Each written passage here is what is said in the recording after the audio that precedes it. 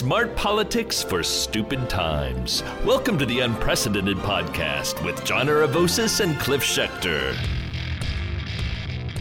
Welcome back, everybody. Today we're very pleased to have Mary Trump with us. Mary, you may recall, is the daughter of the late Fred Trump Jr., a commercial pilot with TWA and the brother of President Donald Trump. Mary is herself a psychologist, which I was intrigued to see because I honestly thought you might be I thought you might be a lawyer, actually, because you remind me you're very legal, like I am, I think, with the brain, legal on the brain. Business person and author, and Mary, of course, is in the news of late because she just authored the book Too Much and Never Enough: How My Family Created the World's Most Dangerous Man, a book about Donald Trump that she described as a narrative about my family and how Donald Trump became the person that he is. Mary, and if that isn't a lot, Mary, a lot for a book, Mary, and I'm here too. Not nearly as important. Oh, Cliff! And John forgot to introduce me because Mary's I'm so much excited cooler and has here. a better story. But yeah, I'm hanging out too, just for the hell of it. No, seriously, that guy is here too. Well, yeah, we're very conversive in our we talk and we're back and forth in our podcast. We're not very. I'm Cliff Schechter from do the whole, No, I know. I've listened to your show. I know. Oh, thank you. Oh my gosh. Yes, and I listened to where's Sasha? Sasha's chewing her bone on the floor right now. Right. If I try to lean, I think my mic is going to come popping out, but she's very happy chewing, which is kind of a good thing because she's not like whining to go out. No, there's a reason my pets aren't in the room. So yeah, I've got four cats and they enter and exit, but they don't seem to have the sort of joie de vivre of John's dog. So, but first, we have a quick word from Omaha Steaks, if I may, and then we're going to jump right in with Mary. So summer, folks, is all about grilling, and no one understands grilling better than Omaha Steaks. Their Grand Summer Grill Out package lets you stay home and eat like you're at the best steakhouse in town, all for much less. They've got bacon-wrapped filet mignon, pork chops, chicken, kielbasa, and more, all delivered to your door with ease. And right now, Omaha Steaks is offering an exclusive deal on this amazing package. Go to omahasteaks.com, enter the code LIBERAL into the search bar, and for this week only, Omaha Steaks will add 4 burgers and 4 gourmet jumbo franks for free with your order. Omaha Steaks delivers guaranteed quality and safety with every order. Your order will arrive flash frozen, vacuum sealed, and safely delivered to your door in a cooler with dry ice. Go to omahasteaks.com, type liberal in the search bar, and order the Grand Summer Grill Out package. For this week only, you'll also receive 4 jumbo franks and 4 Omaha Steaks burgers, free to complete your steakhouse experience. That's omahasteaks.com. Enter code liberal in the search bar. Woo! Yay! How can you not be hungry now? Woo! And now we've got a good. I'm going to set 425 is when I'm going to jump in and be a nag and say, "All right, Cliff, do the next ad." So, Mary, we start with the book. Yeah, we have to. Let me say, I think you have been a missing Trump. I did not know of your existence until the book came out. Right. I also had no idea that you were gay. I told Mary before the show on Twitter privately, I said, I saw the rainbow flag in your profile and I thought you were like one of these supportive straight people. Right. Because I thought I would have heard about it, which is great, but I thought I would have heard about it if there was like a gay Trump. And then I Googled, and in all the stories it mentioned it, and I went, wow. Yeah. Yeah. But I mean, you've been rather, I don't want to say reticent, but you've not really clamored on the Trump gravy train of fame, really, in your life. No, and that's by design. First of all, I've essentially been out of the family for about 20 years because I got disinherited. So that's a fairly subtle hint. Right. That, yeah. That I should go elsewhere. And, even before that, I always felt, I didn't really have a lot of, in common with anybody in my family. I feel like in some ways, like I kind of took over my dad's role as the black sheep.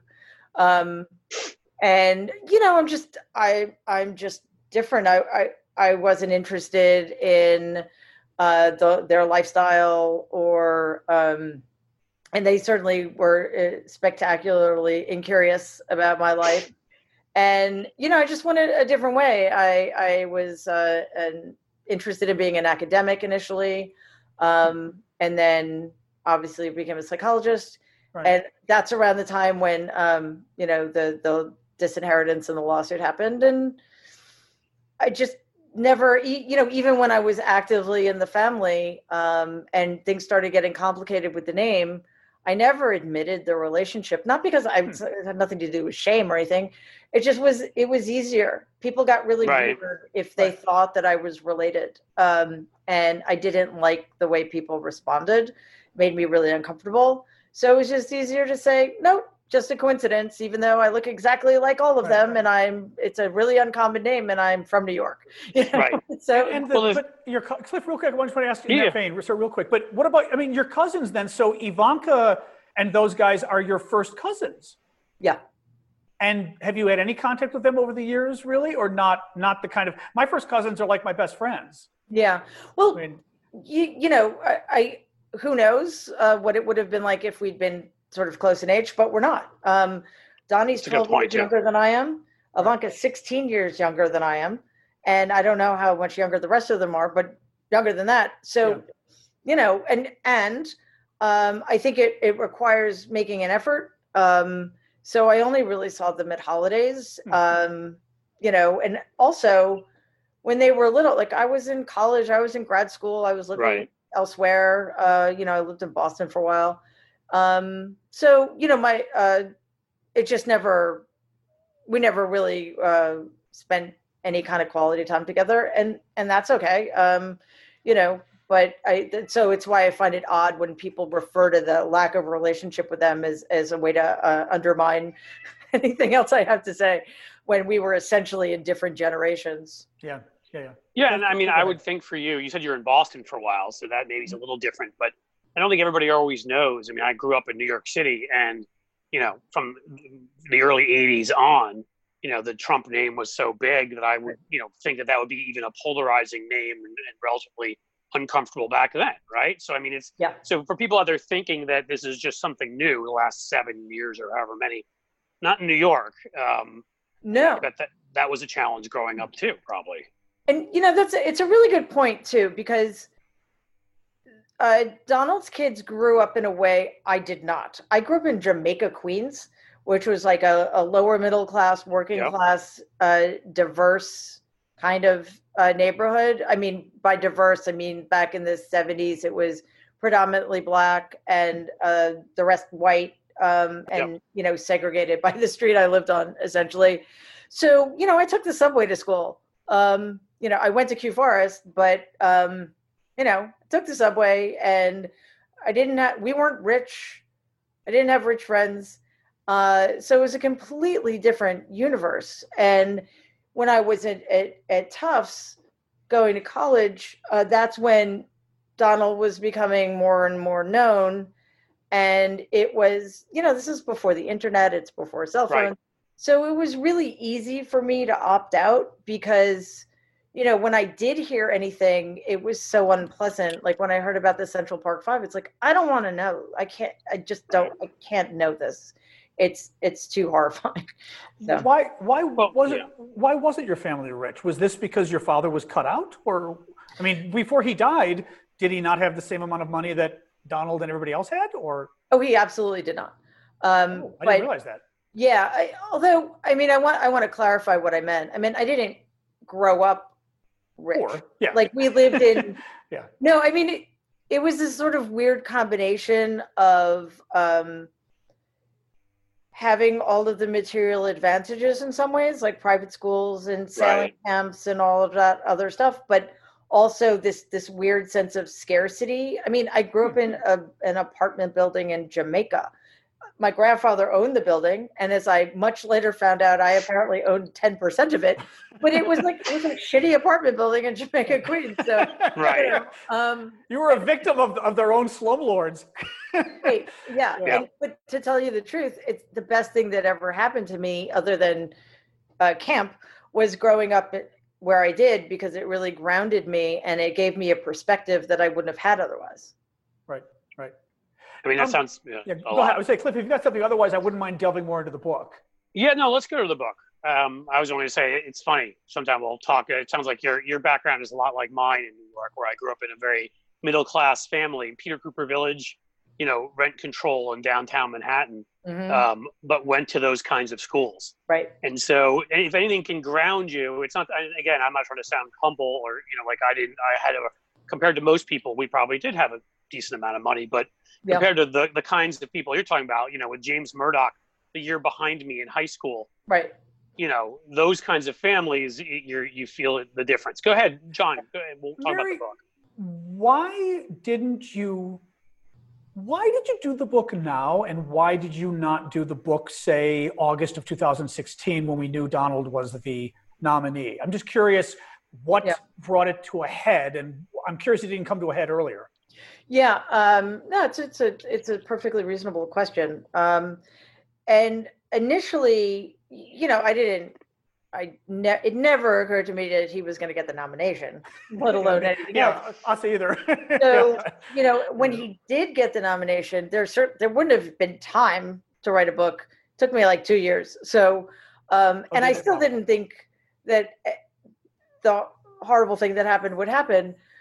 I did consider speaking out because I knew how horrible it would be. I knew how unqualified and ill-suited he was. But there was this, and I discussed it with my daughter, I discussed it with my friends, and I was really sort of gearing myself up for it. And then two things. First, I thought, I don't have anything concrete, it's literally just my experience, my opinion. Right. And the other thing is he was getting away with maligning war heroes, insulting Gold Star families, mocking disabled reporters, and publicly admitting to sexual assault. So what could I possibly have said? What could you add to all of that? Yeah, I mean, I would have been painted as a disgruntled, disinherited niece and been completely dismissed out of hand. So, and probably put myself at some risk for nothing. So it wasn't until Suzanne Craig knocked on my door that I began to understand that I actually might have something tangible to offer. And it took a few months, but she finally convinced me that. And that was a New York Times reporter, correct? Yes, I'm sorry. No, it's okay, just so people know. Suzanne Craig and Russ Buettner were responsible for writing that extraordinary piece of journalism that was in the Times in October of 1918. No, wonder why that date's on my mind. 2018. And, it essentially showed in quite compelling ways that my family was engaged in all of this illicit tax fraud, et cetera. So let me ask you real quick. I'm sorry. I have read this, but I hadn't read whether you had confirmed this. The reports say that you had helped provide some of the tax documents to the New York Times or to the media. Is that confirmed, or are those press reports? Yeah. Okay, I wasn't sure. One of the things Suzanne did was remind me that I had the documents, from the lawsuit, because, the will we were contesting was written in 1990. So there's the 3-2 rule. Oh, Sasha. There she is. Hello. Mary had asked right before the show started where Sasha was. So she had, hi, you. Yes, you. So she was wandering, so I thought we'd say hi. Go ahead. Sorry. That was awesome. Thank you. So we got 3 years worth of documents on one side of the will and 2 sides on the other, and 2 years on the other. And these were all of my grandfather's personal taxes, checking account records, and the tax returns for every single property he owned. And there were over 4 dozen of them. And it turns out there were 30 boxes of documents that my lawyer still had. And he was only my lawyer for that. So I hadn't even been in touch with him. So first of all, Sue reminded me that I had these in my possession and they belonged to me. They were legally mine. And then she was able to convince me that they might actually provide material that would help them, as she put it, rewrite the financial history of the Trump family. So I thought, okay, well, that's something that is significant and might help. But things being the way they are, it didn't have the impact I think we had hoped it would have. Right. But at that time also I realized there would be no one single thing. It would be sort of a death by a thousand lashes. And in talking things through and giving them context, I realized, well, there's a story to tell here. And I have this thing I've just done to fall back on if anybody accuses me of, just coming up with this idea to make a buck or, exact revenge.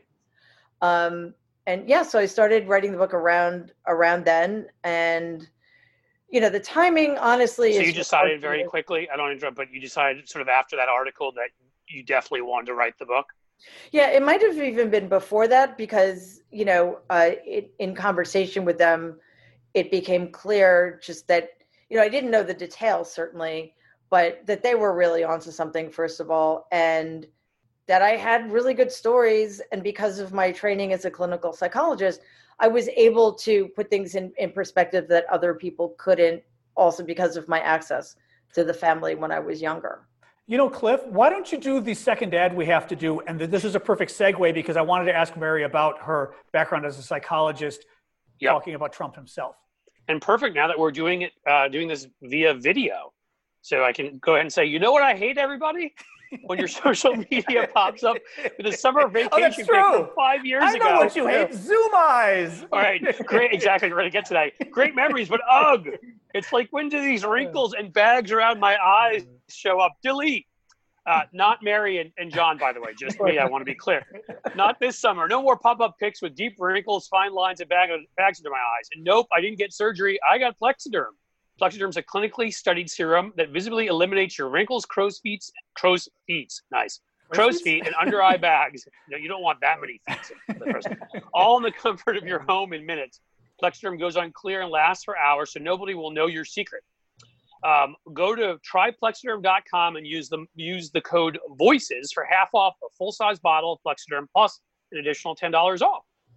If you would like to try the $14.95 trial pack today, call 1-800-685-1292 and mention the code VOICES. Again, it's visit tryplexiderm.com and use the code VOICES for half off plus $10 off a full-size bottle. Or if you want the $14.95 trial pack, you can call 1-800-685-1292 and use the code VOICES. All right, now let's get to psychology and Mary Trump. I have no segue, so we'll just go. No, that's great. Mary, I think one of the things that's been interesting to me has been, and I'm sure it's funny, you were probably watching silently since you weren't really weighing in 4 years ago, but over the last several years, we've had a lot of people weigh in about their assumptions about Donald Trump's psychology, the president, what's going on in his head. And it's been interesting to me when occasionally psychologists or psychiatrists would weigh in, but I'm really interested because you're a family member who knows them personally, who knows what their formation was like as they were young, and you're somebody trained to actually understand what makes people tick. So that's an incredible combination in terms of insight. Yeah, right. Although I understand also that to a degree, you've got to be careful because you're not diagnosing him, so to speak, right? But what can you tell us about what makes Donald Trump tick, knowing personally and also knowing your experience in the field? Well, most importantly, and it should be obvious by now, his pathologies run very deep. They're very complex, and they're very long-standing. And what are pathologies, by the way? Well, term of art. I mean, what do you mean by? No, of course. He has no impulse control. It does not seem able to process information. He has very little ability to concentrate or focus, and he's incapable also of empathy or caring for other people. And if something isn't about him, is it yours? I thought that was Cliff. I thought that was Cliff. So cute. I thought I heard that kitty earlier. That kitty's adorable. Donald Trump is at her heels screaming as she's talking. Right. Oh my. That's so cute. She can bring her hour. Obviously, there's no problem. Obviously, we have no problem showcasing our pets. Clearly. Well, if he jumps up on me, I will. But I'm afraid I don't want him to knock the computer off. Anyway, he's so he's been so inculcated to be winning all the time, right? Like that's his metric. Because in my family, everything was a zero-sum game. If you weren't winning, you were losing. And if you were losing, you were expendable, right? So in every moment, like that's right now, especially because of the pressure he's under and because he's so unfit and so unprepared and so, incompetent. The stress he's under is sort of also creating this sense, not only in the moment that he has to be winning, but also in the moment he needs to protect himself and everybody else from figuring out that he's really not who he's claimed to be his whole life. So he knows it deep down. Very deep down, yeah. And it drives him in a way that should concern everybody. And what's his biggest flaw? Is it just is there a basic insecurity? No, but I mean, is there? I don't mean it's like a job interview. What's your biggest flaw, Mary? No, what's his? Is it a root insecurity? What is it at his core that's the most tragic part of his soul that's influencing everything? I almost get insecurity out of him as being. Oh my gosh, he's deeply insecure. Probably the most. The thing that drives him most is fear. He grew up, when he was very young, 2.5, which is one of the most critical developmental periods of a child's life, his mother was absent because she got very ill and wasn't around for 6 months to a year.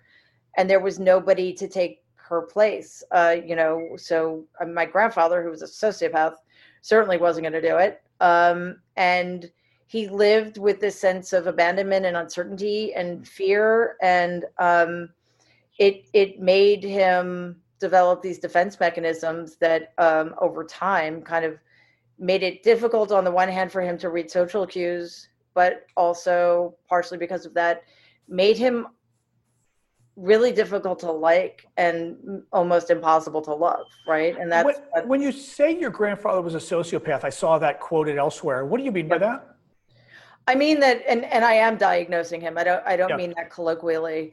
My grandfather would be diagnosed with antisocial personality disorder at the extreme end of the spectrum. So at one end of the spectrum, it's just sort of light criminality and disregard for the truth and that kind of thing. But on his end of the spectrum, it's literally having no regard for other people and no. It's not that he didn't know the difference between right and wrong, but like Donald, he doesn't care. The rules didn't apply to him. The rules don't apply to Donald because they don't think they'll get caught. Is it an arrogance thing or what? Oh, it's absolutely arrogant, and they never did. So So right, yeah. And no compassion, obviously, for anybody victimized in that at all, right? So no, in fact, one of probably the worst. That's hard to tease out which was the worst thing, but one of the worst things my grandfather did that sociopaths do is to use other people as extensions of themselves. So like he was never able to recognize the individual humanity of his children. And they were, those who, like the girls, for example, were not of use to him. So they were irrelevant. My dad, as the oldest son and namesake and heir apparent, needed to be a very particular kind of person in order for my grandfather to make use of him. Right. But my dad was characterologically not that person. So my grandfather, it took him a while to figure it out. And he was very psychologically abusive to my father. And Donald watched that. What kind of person did your grandfather need your dad to be? Who did he want? What did he want to groom as his heir? What kind of person? He wanted a tough guy, a killer, somebody who would do whatever it took to win, whatever that meant, right? Who had no compunction about, taking favors or crossing lines. Sounds like a mobster. Yeah.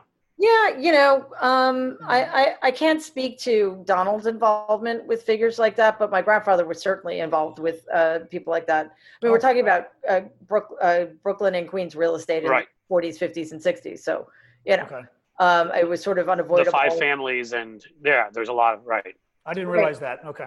Yeah. So, by virtue of the fact that Donald was 7.5 years younger than my dad, he saw how my grandfather treated my father when he realized that, Freddie was too kind, too generous, not serious enough, which meant didn't only care about the family business, right? And he watched how my grandfather just humiliated my father, made his life miserable, and ultimately dismantled him. And because Donald, who knows what Donald would have been like if he'd had different parents, but he certainly had the capacity to become the kind of person my grandfather wanted him to be. Did his mom? So can I ask? Go on, close. But then I want to ask her about Trump's mom too. But go ahead. Yeah, this one is important. I kind of want to get a feeling for it, because obviously we always have the nature versus nurture argument, right? Yeah. Is this kind of sociopathy? Is this can it be passed from generation to generation? I'm thinking of the fact that when it comes to just purely behavioral, I'm sorry, I'm jumping into your area here, and I'm not nearly as smart. So, but I mean, obviously I don't have the background, but I think of, like, let's say the Kennedy family, where Joe Kennedy pushed the kids, to be, they all had to play these sports and be, very sort of athletic. And a lot of people think that that's why John F. Kennedy ended up being such a womanizer, because this is part of what you did as a man. So I guess what I'm getting at is, are you saying you think that Donald, because of his dad, became this completely, or do we think maybe some of it was that the sociopathy was passed through genes? I again, it's impossible to know what Donald would have been like under better circumstances. Like, maybe, like, I believe that my grandfather was born a sociopath. Right. There's no evidence to suggest that he had any redeeming characteristics as a human being.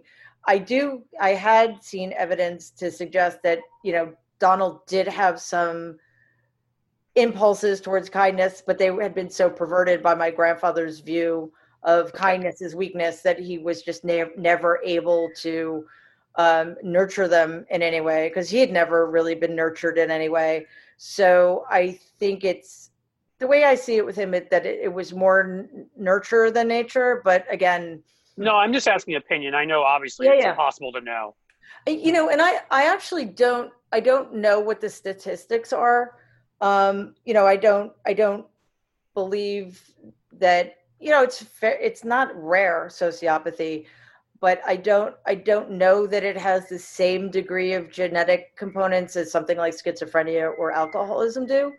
Right. But it's actually, I should probably check into that. But I was just wondering. I had no idea. Yeah. I've got my glasses on for a reason, because we have one final ad we've got to do. I always feel bad telling folks this, but it's the way it is. Quick ad, and then we're going to continue with this, because I also wanted to ask about Donald Trump's mother that people don't talk about, and hard to imagine moms don't influence you as well. Right. Did you know that a large percentage of the face masks sold on the market today are fraudulent? Many of them claim to have levels of filtration they don't meet, or worse, have virtually no filtration at all. A very small number of manufacturers have respirator face mask models that are tested in the U.S. by the NPPTL and authorized by the FDA. Buying a mask model that has been FDA authorized is the best way to ensure you and your family are getting a true respirator mask. These masks filter to greater than 95% efficiency and can be reworn, making them a perfect choice, as wearing masks is one of the key things we can do to keep ourselves and our neighbors safe. Right now, the NewDealShop.com has FDA-authorized KN95 respirator masks with anti-fake stickers on every single package. These respirator masks are in stock in the U.S. and ship immediately for free for my listeners by adding the code SEXYLIBERAL. You can, I believe it's one word, SEXYLIBERAL. You can even get 10% off the Clean Phone UV sanitizer, which we've talked about before, just for buying these FDA-authorized masks. Go to the NewDealShop.com now and get verified, authenticated, FDA-authorized KN95 masks shipped immediately to your home or business. That's the NewDealShop.com. All righty, we're done with the ads. Mary, Trump's mother was Mary, correct? So were you named after her? Yeah, there are like 3 names in my family, and I was also named after my other grandmother, who was Mary. So it's very annoying. Okay. What was she like? Because it's funny, not knowing a lot about the Trump family. I did notice at the very beginning, I was one of the first people to pick up on this. Trump had a picture of his father, but not his mother, I believe, behind him on the desk. That's right. Or was it vice versa? It was one or the other. His dad. His dad. There was, because we were all commenting how there's like not only no family photos, like your kids, or your wife, but not even your mom. Yeah. But I'm kind of curious. Now, I had read her background. My friend Damien always reminds me, he goes, she was a maid, but she came here as basically domestic help from Ireland? Scotland. Scotland. But what was she like? Did she have any good influence on him, or was she part of the problem, or was she non-existent because this was a family where the sociopath dad did everything? Oh, she was a huge part of the problem. You know, first of all, I mean, the first way in which she was a problem was not her fault. She got ill. She had serious postpartum complications after my Uncle Robert was born, and he's about a year and a half younger than Donald. So when Rob was 9 months old and Donald was 2.5, my grandmother got extremely ill and needed several surgeries, and she was just in and out of the hospital and unavailable to all of her children for almost a year. So that loss of his primary attachment figure was devastating. And as I said earlier, especially since nobody took her place in the interim. But I think, you know, what made that situation even worse is that when she did recover to the extent that she did, she didn't do enough or anything to heal the rifts that had been created between her and Donald. The other thing is that even for the 40s and 50s, my family was really strictly divided along gender lines. My grandmother went back to her village in Scotland almost every year. And I think with one exception, she only took my aunts. My dad never went with her. I think Donald may have gone once when he was very young. So, you know, they were excluded from that. And then probably the final betrayal was when Donald got sent away to the New York Military Academy in 8th grade, and my grandmother didn't put up a fight and told me many years later that she was actually relieved to have him gone. Why relieved? Because he was awful, you know. Right, he already was causing trouble. Yeah, he was in trouble at school. He was a bully. He was getting into physical fights. He never listened to her. He didn't respect her, and you know, she was a total slob, and he drove her crazy.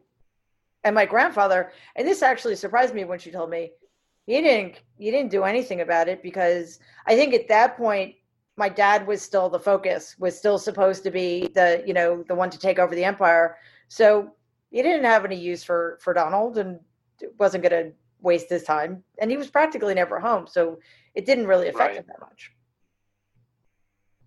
Cliff, I didn't want to keep asking if you had anything to jump in on, because I had another idea I wanted to go with this. I've got other things, but I don't want to change topic yet. So go ahead. Well, no, mine is changing. I wanted to get a little bit into Ivanka and the other cousins. Go for it.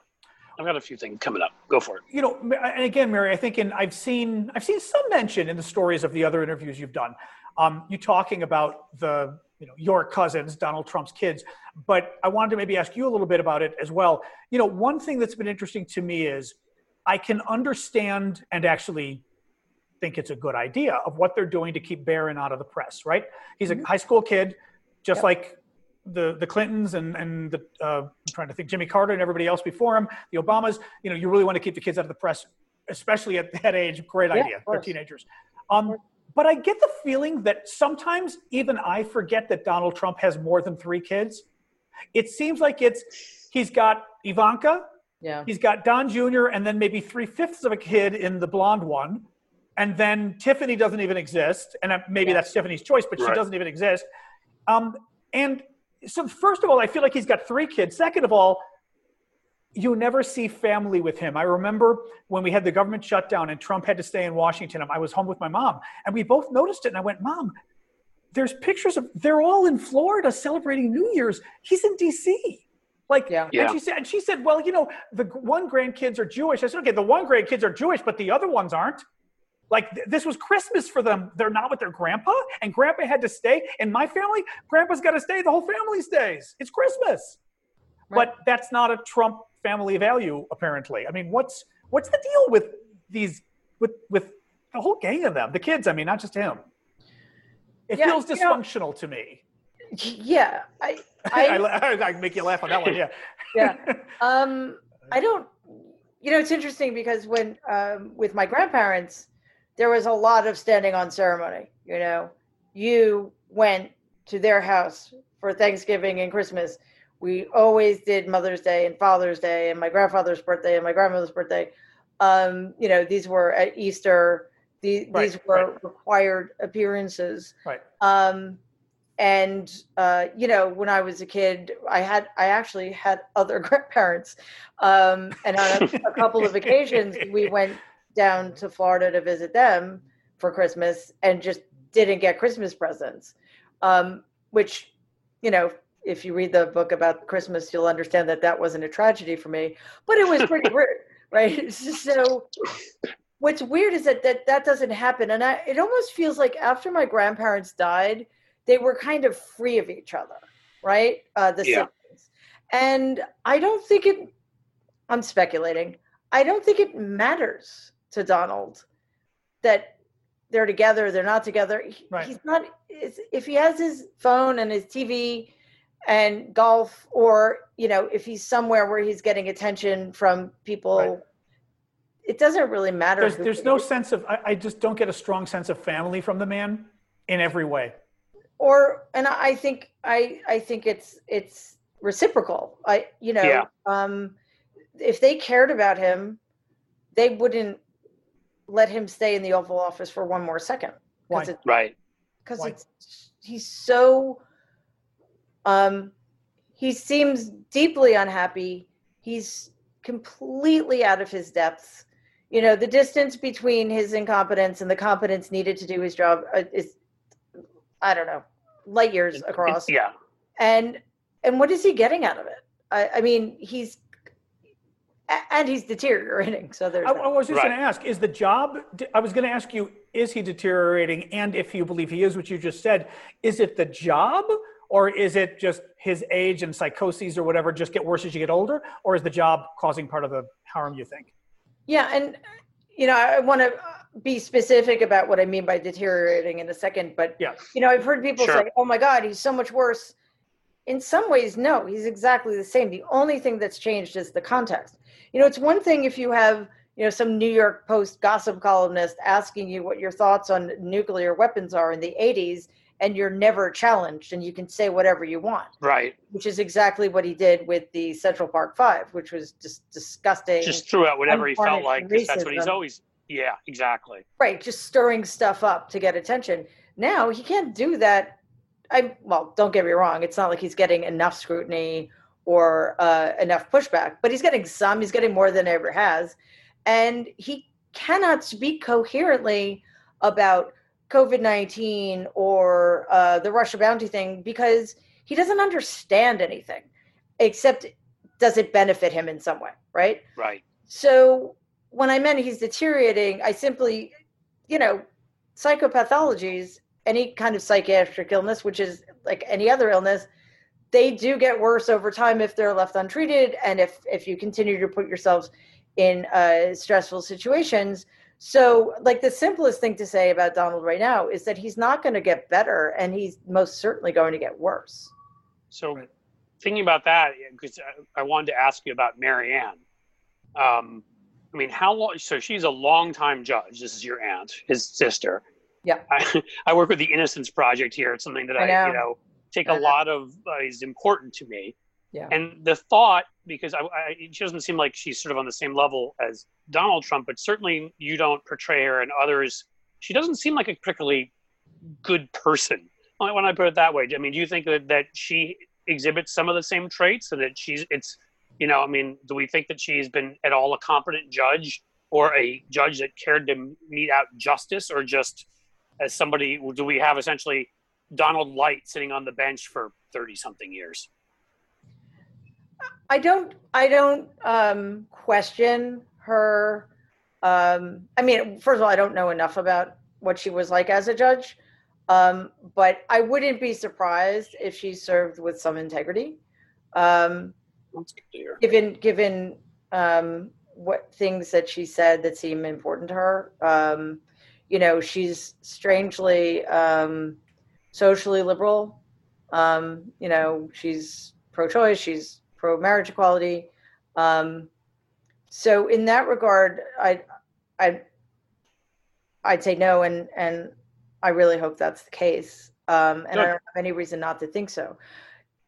On the other hand, like as a human being, you know, in some ways she's much smarter than Donald, and she actually has a good sense of humor and knows how to laugh, but she's also struggles with kindness because, again, in my family, to be kind is to be weak.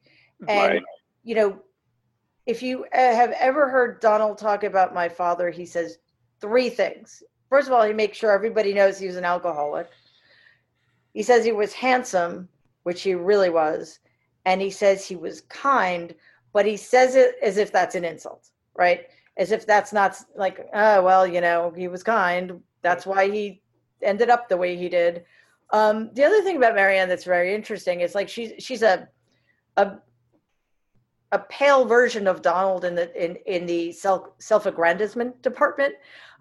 She's constantly talking herself up. You know, she gave the best speech ever. It was the most well-received. She was, you know, the most accomplished. She was the best prosecutor in the United States. And I'm like, how does one even determine that? But whatever. So like an Emmys kind of award for that kind of thing? Yeah, I guess. But what's interesting is she doesn't say it. She says it with a great deal of self-consciousness and not a lot of conviction, whereas Donald has no self-consciousness. Like he believes it from the second it enters his head and the moment it enters his exits his mouth. And she's always not entirely confident. Can I mention real quick? You made me think of this. The anecdote about when you first met Melania, Trump's current wife. You want to tell people about it? Yeah, well, she's a brilliant conversationalist. Is she? No. Oh, no, I thought I was gonna. Well, no, I thought you were joking. That I thought, God, maybe we don't know this about her. No. She said one word during the entire conversation. Oh God! And it was in response to a lie Donald told about me. He was, you know, it was just the 3 of us. I usually am much smarter about not arriving early, but there I was with them. And then you're trapped. Yeah. Oh gosh, exactly. that's the worst. And, you know, he started telling the story about how he hired me. But before then, I was a total disaster. I dropped out of school and I was a drug addict, or I was doing drugs. And she said, the only word she said in response to that was, really? And I said, no. Really? No. Wait, you actually did say no? Yeah, because honestly, this is completely true. I've never done drugs in my life. Oh. So I was going through a hard time, certainly. But, you know, I wasn't doing drugs in a gutter somewhere. That's all. What a crazy thing to even make up about you. Can you imagine being introduced to somebody going, oh yeah, and she does drugs too. Like, what are you talking about? Yeah, I know, but doesn't it sound like him when you think of the stories he tells? It's like this, right? Everything's so terrible, and then it's great, and you know. You're exactly. Until I saved her. That was the point, right? It made a better story because he was. Remember, the book I was supposed to write was The Art of the Comeback. So the worse he started out when he began his climb back up the mountain of success, the better the success seemed. So the worse I was, not that of course I could ever achieve the level of success he could achieve, but it made it look just a better story. And 2, it made his willingness to hire me, make him play a role in my comeback. He's such a kind-hearted man, so benevolent. He hired the derelict. Yeah, basically. Right. God, I just can't even imagine growing up in that family. I mean, but it does make me wonder about. Well, and again, Don Jr. and Ivanka. Look, I think they're the 2 that clearly get the most attention. Don Jr. because he drives us nuts. Ivanka drives us nuts in her own way too, but a little differently. But well, I want to ask a story along those lines. I mean, yeah, go ahead, because I want to. Well, you can go ahead. I just want to make sure that at some point we delve a little bit more into Donald Jr. and Ivanka, because I'd like to hear more about them. Well, no, that's what I want to ask about Donald Jr. Because the story is, and again, somebody, and you may have seen this, Mary. Somebody put this up on Facebook a couple of years ago, and it actually gave me some sympathy at that time for Donald Jr. And I've tried to maintain it, but it's very difficult. Which is, the story was when he was at Penn, Don Sr. showing up, and to grab him to drive him back up to New York. Philly's only an hour and a half away for a Yankees game, and Don Jr. is wearing a Yankees hat and a jersey like any kid would, and then he's supposed to be his dad starts screaming at him on the freshman dorm hallway in front of everybody that he's not dressed appropriately, and smacks him across the face to the ground. You hear some of that, and you see how Don Jr. so vociferously defends his dad and his dad's honor now, and almost wants to be him. I mean, I don't know about your thoughts as a psychologist on that, but does it seem like we now have another generational repeat of what we saw with Donald Sr. or the current president Trump trying to become his dad? In other words, was Don Jr. someone who hated his dad, as was said back then, and was trying to be something different in a manner in which your father was something different, but gave into the family pathology because of this kind of behavior from his dad? Yeah, and I would imagine that just as in my grandfather's family, money was the only currency. It stood in for everything. Love, acceptance, respect. I would bet money that the same thing is true in Donald's family. So, my cousin, again, I don't know him any better than you do, but clearly he made his decision about what was important to him. And as for the sympathy, I would say the same thing about him that I would say about Donald. A lot of people in this world have horrible childhoods, and they have parents that abuse them and humiliate them, and they turn out okay. And, they might struggle, but they develop empathy and kindness. I wouldn't recommend wasting sympathy on somebody who murders endangered species anyway. That's a great point. And I haven't been able to. I told you, I try to be a good human being. But I couldn't maintain any empathy for him because how disgusting he is. It doesn't make you a bad human being because, like I said this about Donald, we can have compassion for who that little boy who suffered so horribly. But Donald, the adult in the Oval Office, deserves none of it. There's so much blood on this man's hand that I don't believe that justice is even possible. You had said in one of the interviews, I think, that or maybe you said it in your book. I haven't read the book yet. Tell people again, by the way, the name of the book again is? Too Much and Never Enough, How My Family Created the World's Most Dangerous Man. Okay. Which, by the way, sold 950,000 copies the first week, I believe. Oh, no, 1.35 million copies the first week. Right. Thank you. Breaking records. And breaking Donald's record, by the way, selling more books than The Art of the Deal, I believe. That's really all that matters. Exactly. Exactly. No, but go ahead, John. No, I forgot. Shoot, Cliff and I always do this to each other. I forgot that I was in the middle of asking you a question. I don't know. I'm sorry. That's okay. No, how many copies has it sold as of this moment? I don't know. Look at you. You're so not Trump. I was going to say, that's such a non-Trump answer. Are you sure you're a Trump? Unfortunately I am. But what I'll say is, don't get me wrong, it's awesome and it's really nice. But honestly, it's much more gratifying to me how it's being received, how it's landing, because I wrote this book, which was not a pleasant experience, so that it would make a difference. I didn't know how much of a difference. I didn't know what form it would take. But I feel like it actually might, and that's the most important thing. It just is. So yeah, the sales are great. I totally respect that. It's incredible. It's sold a lot, but I know you wrote it for the right reasons, which is. Oh, I know what I was going to ask you. You got me thinking the way you were talking. You mentioned previously, at least I read in the articles, and you just hinted at it right here, that previously you had sympathy for Donald Trump and now you kind of don't. But I was curious, what possibly, or was it just his mother not being there for him? What could make someone have sympathy for him? What was it that happened? Or Well, it's interesting to say about him that somebody sympathizes for or empathizes for him. Well, first of all, I'm his niece, so I wasn't privy to a lot of the horrible things he was doing. You know, when he was in his 20s and 30s and 40s, I didn't know. I had no idea. And why would I? So it's not like I followed him in the tabloids or anything. And then as a trained clinical psychologist, I have some insight into the things he suffered from and realize on some level, you know, he made certain choices as a way to survive.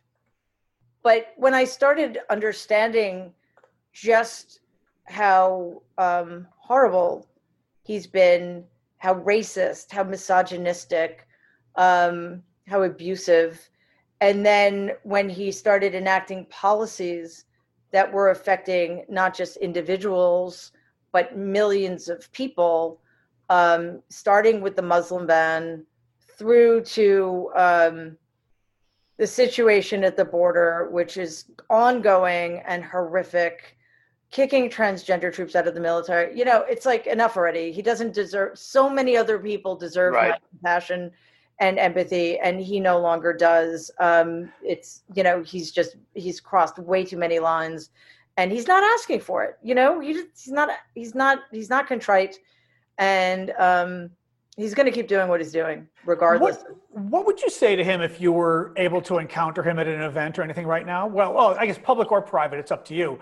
But if you actually could talk to him, would you arrived way too early at a party again sometime. Yeah, exactly. We're stuck with him and Melania, and she only uttered 2 or 3 words, so you didn't really have to talk to her anyhow. But I mean, is it not even worth it because you'd feel like I can't get any sense of closure because he's just so bad? Yeah, I said in one interview that I would say resign, but that would be pointless because he wouldn't do it. He's just not going to listen to me. And yeah, there's nothing to say that would make a difference. You know, what is he going to do? Tell me stories about my dad? He never has. Right. Why would he start now?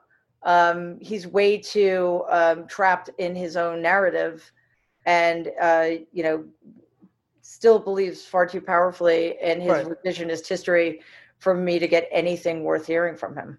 You've seen the Lincoln Project ads, I assume, which are the Rick Wilson and John Weaver, a number of Stuart Stevens, I believe a number of people are working on the project, but it's basically Republican never Trumpers, to use the word.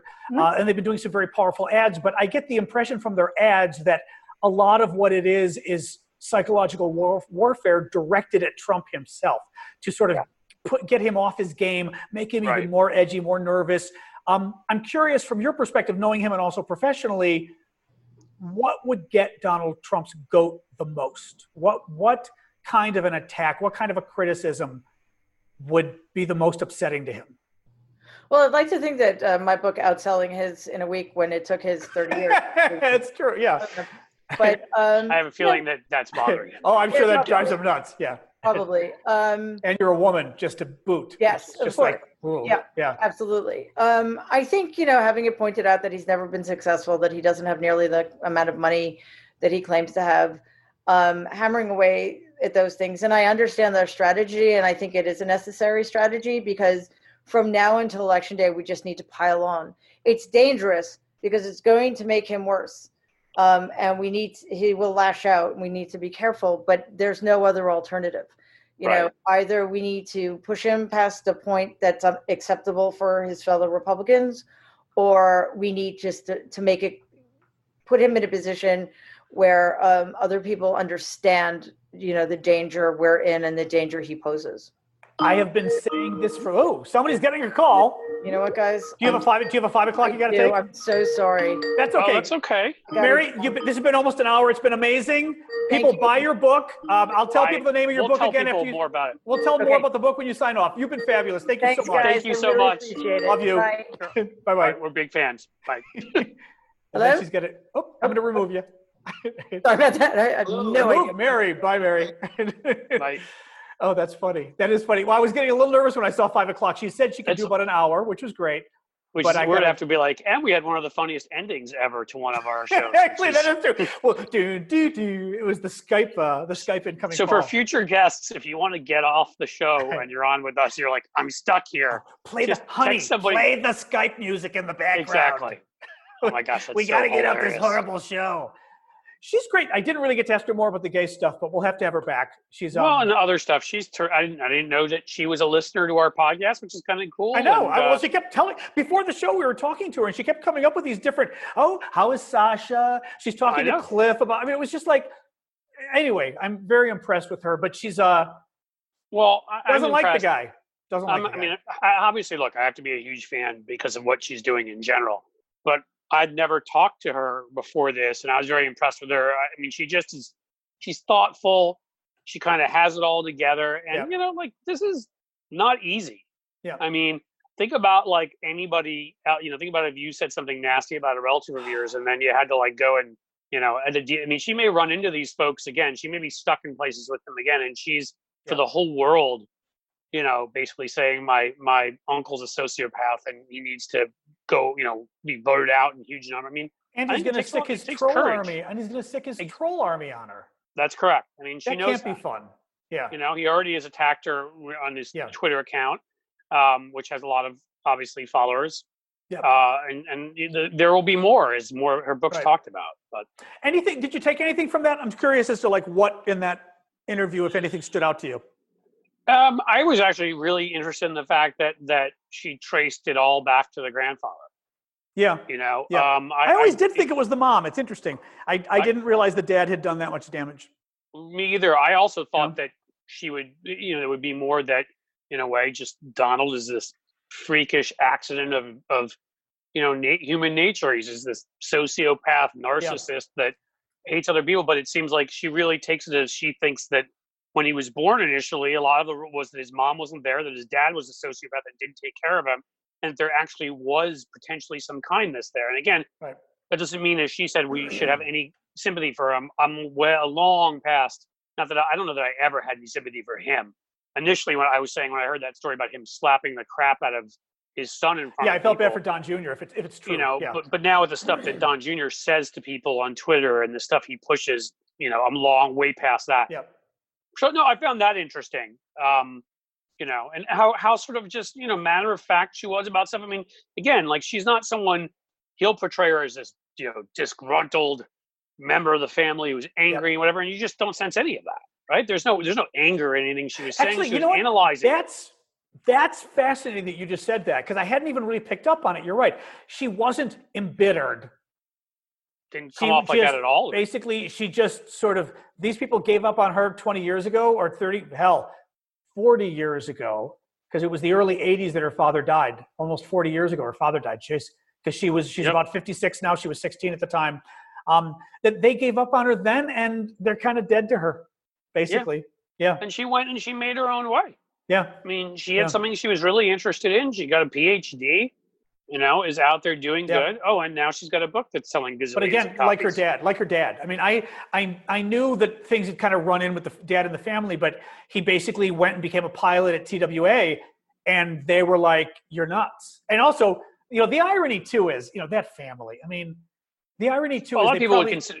Yeah, go ahead. Sorry. No, I was going to say they probably treated the dad like it was lowly to be a pilot. Again, when Trump's mom was a domestic servant who came in from Scotland, immigrated and had nothing, which is great. I mean, good for her. But being a pilot for a major airline is actually a pretty prestigious. They're not easy jobs to get. Well, but Dad wanted her to be a scion of business, and you know what? As a pilot, you can't go and hurt people.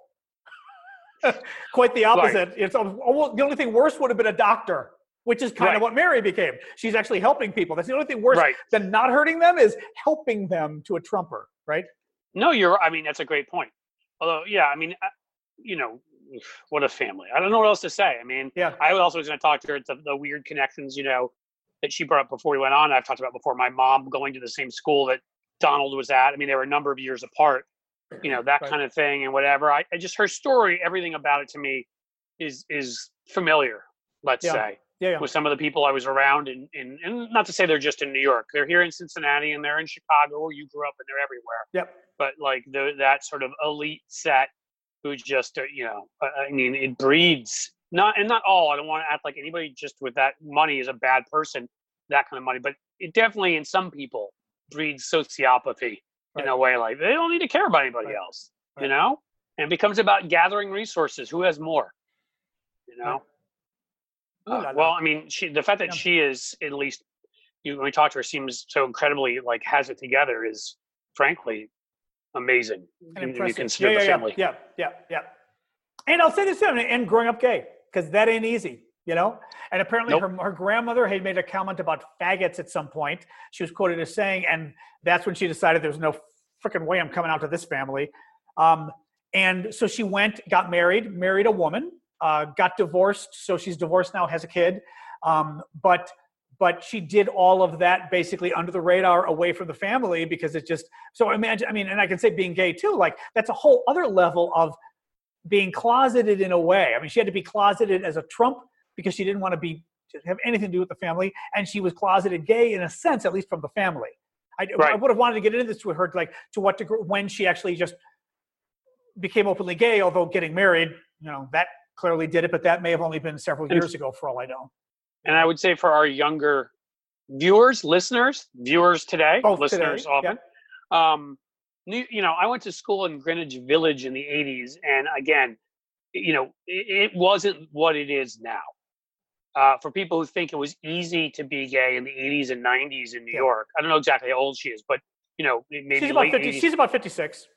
She is. Okay. So gay in the 80s and 90s in New York, it was not easy. Discrimination was still rampant. It was not the New York of today. It obviously, it's changed. I guess is what I would say, because I went to school in that atmosphere, and the F word you just said that I won't say, you can say it. I will not. I can say it. Yes. It was thrown around, I mean, that was a regular insult for anybody, I mean, it just was thrown around very easily with reckless abandon. Anything as a guy, I could speak to the male experience more than the female experience that people considered feminine, and boom, you were hit with that. It was not progressive in that way. It's become that way, thankfully. Right. But it wasn't. So, you're right. That took courage too. And that was not an easy thing to navigate at that period of time in New York. Yep. No, I really enjoyed it. I felt like we were talking to a friend. It was really I liked her. I guess that's almost the best way of putting it. Humor too. Yeah. Right. Actually, you're right. Funnier than I expected, but it was like, actually before the show, we must have gone on for 10 minutes because finally Cliff was like, oh God, we've got to stop or John's going to kill us because we're doing all the good stuff before the show. Right. But we just, it was like Chatterbox fun with an old friend I just met. Yeah. That was my Those are always the ones I really enjoy that we, I think we've done a couple of those lately. Yeah. I will say this. If I meet one more person who lives in New York after I left New York, I'm going to scream. I keep meeting all these, in the last couple of years, I've met all these cool people. I'm like, Molly Jungfast, again. Yes. Lives in New York City. I'm like, why didn't I know you when I lived there? You could have gone up and seen Malcolm in Hudson, which isn't guys. too far away, And what do you do? I'll be back. You'll be okay. We'll be able to travel again someday when we're past the damn in a pandemic. year and a half after I get a vaccine. I will say in one way, I want to come back to talking about as we get closer, the pandemic and some of the things we haven't talked about. I mean, I'll say this quickly, John. I know you're not a baseball fan. I am, but felt strongly that as much as I missed baseball, they should not come back. Nobody should be coming back and sharing locker rooms with COVID. And today it was announced the Miami Marlins, the team, has something like 12 players and coaches with a huge outbreak of COVID. Oh. I bring that up because that's a shame and terrible for them. And now they're going to shut down a bunch of But it also games. shows that all of them coming together just to practice are sharing it. Right. Well, and so what I'm saying is when they're telling me my kids in 3 weeks are supposed to go back to school, no fucking what. I mean, they're in that locker room in the indoor area for, an hour or two before a game, maybe an hour or two after a game. They want kids in indoor schools for 8 hours together. And they're not they think that this thing is, I mean, so I don't want to get to that now. I mean, this was a great interview, but we'll come back to talking about that because that needs to be spoken about more as these weeks are going on, that we have a plan right now. And if what happened in Israel, for example, where there was a mass outbreak when they went back to school, I mean, we could be looking at a whole another a higher wave of this if it's not handled right. So And I'm sure we'll have more outrages to talk about next time. But I think that's about it. All I've got for this time. Yep. I think we're probably coming back Wednesday, right? We had said. Well, it can be for me. I'm doing a little long weekend thing, and turns out we're not leaving Thursday. We're leaving Friday. So Wednesday or Thursday, we can do our next one. Great. Then we'll see you guys Wednesday or Thursday. And don't think we're going to be topping this interview for a while, but we're going to try. No. Malcolm Nance and Mary Trump in a row. That's a hot. Those two especially Mary today. What a high point for our little project here. Exactly. All right. Thanks for joining us, guys, and we will see you later in the week. All right. Thanks a lot, guys. Take care. Bye. Do. I have no idea how to turn off the recording. Stop recording. I guess I'm doing the thing that I do when I have to go. Do. Okay. Well, I couldn't figure out how to turn off the recording. Bye, guys. Take care.